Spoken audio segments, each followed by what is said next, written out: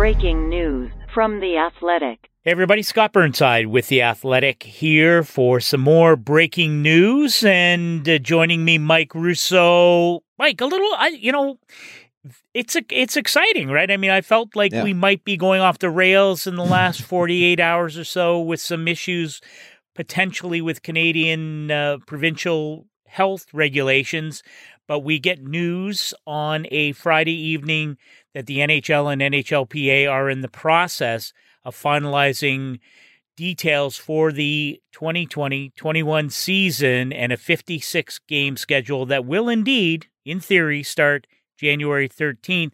Are you surprised that we got to this point so quickly after it looked like things might be going awry, especially with the potential for Canadian teams to be in trouble with health regulations there? Yeah, I am. I did a podcast like 2 hours ago that I wish I could get off the planet right now because the whole podcast is me panicky that how are they going to get this done? But you're right. I mean, when that news came out and you see that that there was a potential of this all Canadian division blowing up and the Canadian teams coming down to the United States, and then you do the math and you're like, how are they going to house 150 players plus staff and management and coaches in the United States? Who's paying for it? How are they paying for it? It just seemed like it was absolutely impossible. And now, you're right. I mean, even though apparently that has not been rectified, they definitely have hit a 56-game schedule, a tentative agreement here. According to reports out there, I think Dreger and Pierre LeBrun just tweeted that the Board of Governors are going to talk about this reached agreement Sunday and Monday for a vote. The players are talking about it now, and it certainly feels like we're about to have some actual protocols and agreement. And you and I might be comboing another story here in the next little bit about what this next season might look like.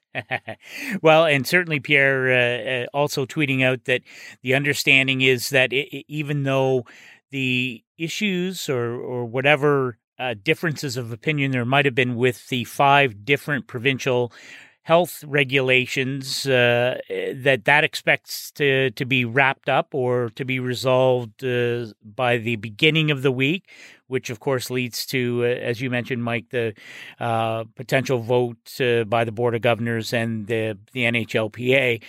One of the interesting things, and I know you've been all over this because, of course, being in Minnesota and covering the Wild, what exactly the divisional alignment will look like. And if we assume the Canadian division, the 7 teams in Canada will be a separate entity given the border closure between Canada and the United States, and 3 8-team divisions in the United States, more or less grouped geographically, some tinkering going on, and you have some news about what may happen with the Western Division and what we're calling the Central Division, and it involves your Minnesota Wild. Yeah, my selfish campaigning for the last 2 months has paid off. And, hopefully if I'm allowed to travel this season, I'll be going west. But that is what I have confirmed through multiple NHL sources, is that the Wild and the Blues will go to that quote-unquote new Pacific and division, and the Dallas Stars will actually be coming to the Central. And from there, we pretty much know the other teams: Florida, Tampa, Carolina, Chicago. I'm doing this off the top of my head. Detroit, Nashville, and we think Carolina, and then the other United States northeastern teams, Philadelphia, Pittsburgh, all those teams will be in the whatever you want to call that, the East Division. And it's going to be interesting how they do this traveling here. I mean, now obviously that it looks like they're going to start in 31 home buildings, or at least try. That's what they're working out with Canada, and they're going to have to figure out all the protocols with California. There's going to be road trips, and now that adds increased risk to exposure to the virus. It leads to potential schedule changes, cancellations. It'll be interesting, Scott, how they do this schedule. I've got to think that they're going to try to, like homestands, almost bang out a couple road games in the same city multiple times during the season. Yeah, there's no question that at least the tentative plan now is to move to we always use the baseball model, whether it's 2 games in 3 nights or, the math works out because especially with the 3 American divisions, if you play 56 games, you're playing each of your 7 opponents 8 times. That makes sense, 4 home, 4 away. So if you are Minnesota, for instance, and you're on a Western trip, do you play the Ducks twice, the Kings twice, the Sharks twice?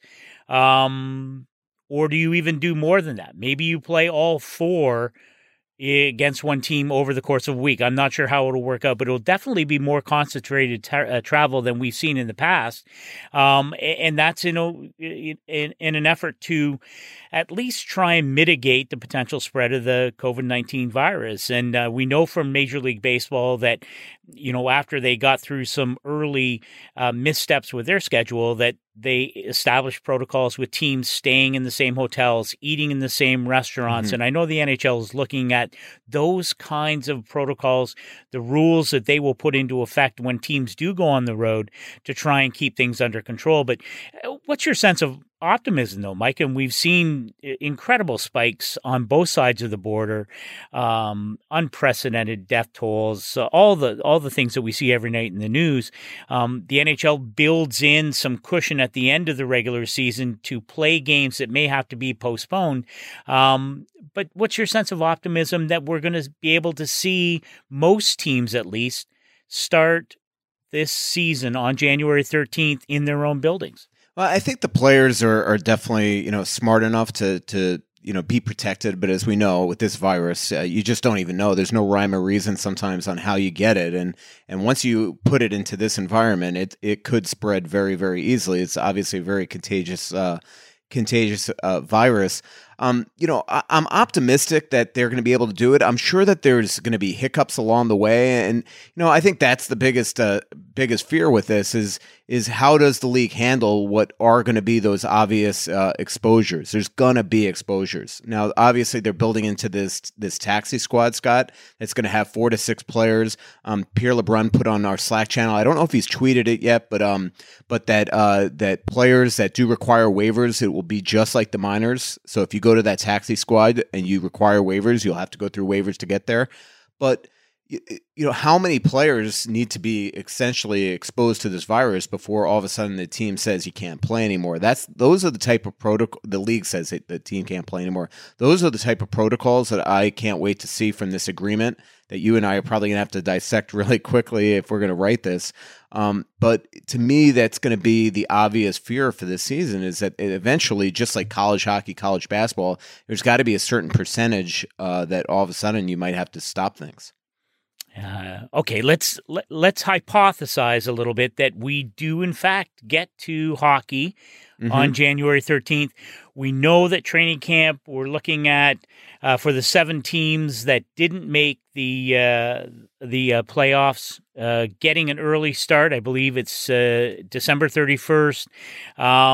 No preseason games, and I can't speak for you, Mike, but thank goodness there's nothing worse in the world than an NHL preseason game.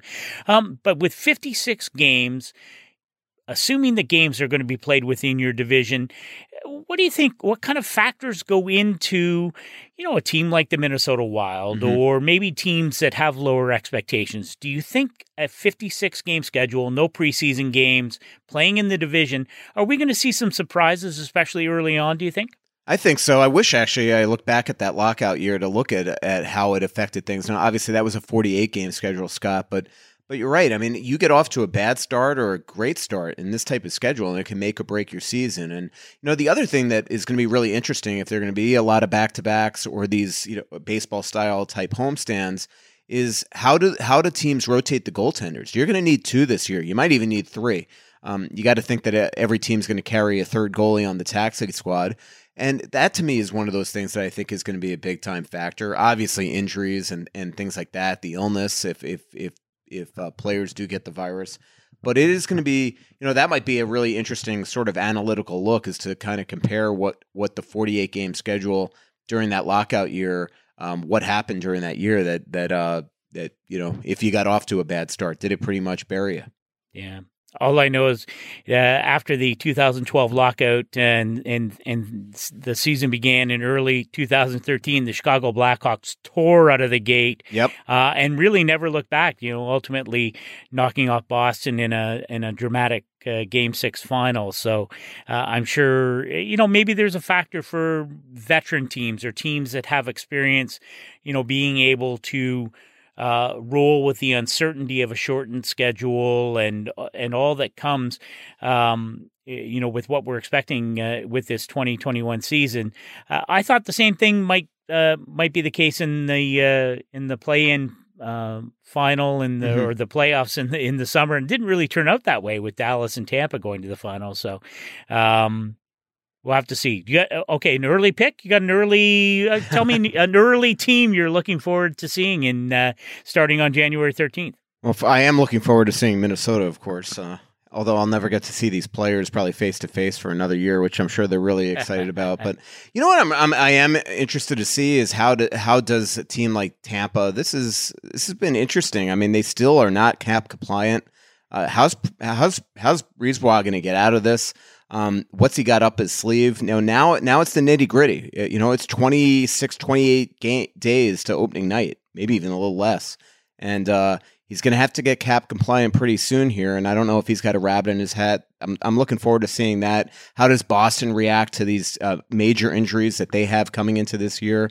How did teams like the New York Rangers now all of a sudden they're a young up and coming team with a lot of firepower, great goaltending? How do they respond? Those are the type of things that I'm looking forward to seeing. Well, here's to seeing it happen and happening sooner than later. Yeah. But Mike Russo, thanks for hanging out and thanks for joining our breaking news coverage. Go to The Athletic's new headline section for much more on this story. To get access to all of The Athletic's great sports content, visit theathletic.com/headlinepod, where you can buy a 1-year subscription for yourself and get a free 1-year subscription to give to a friend. You should do that right away. Anyway, thanks, Mike. That was a ton of fun. Yeah, anytime, Scott.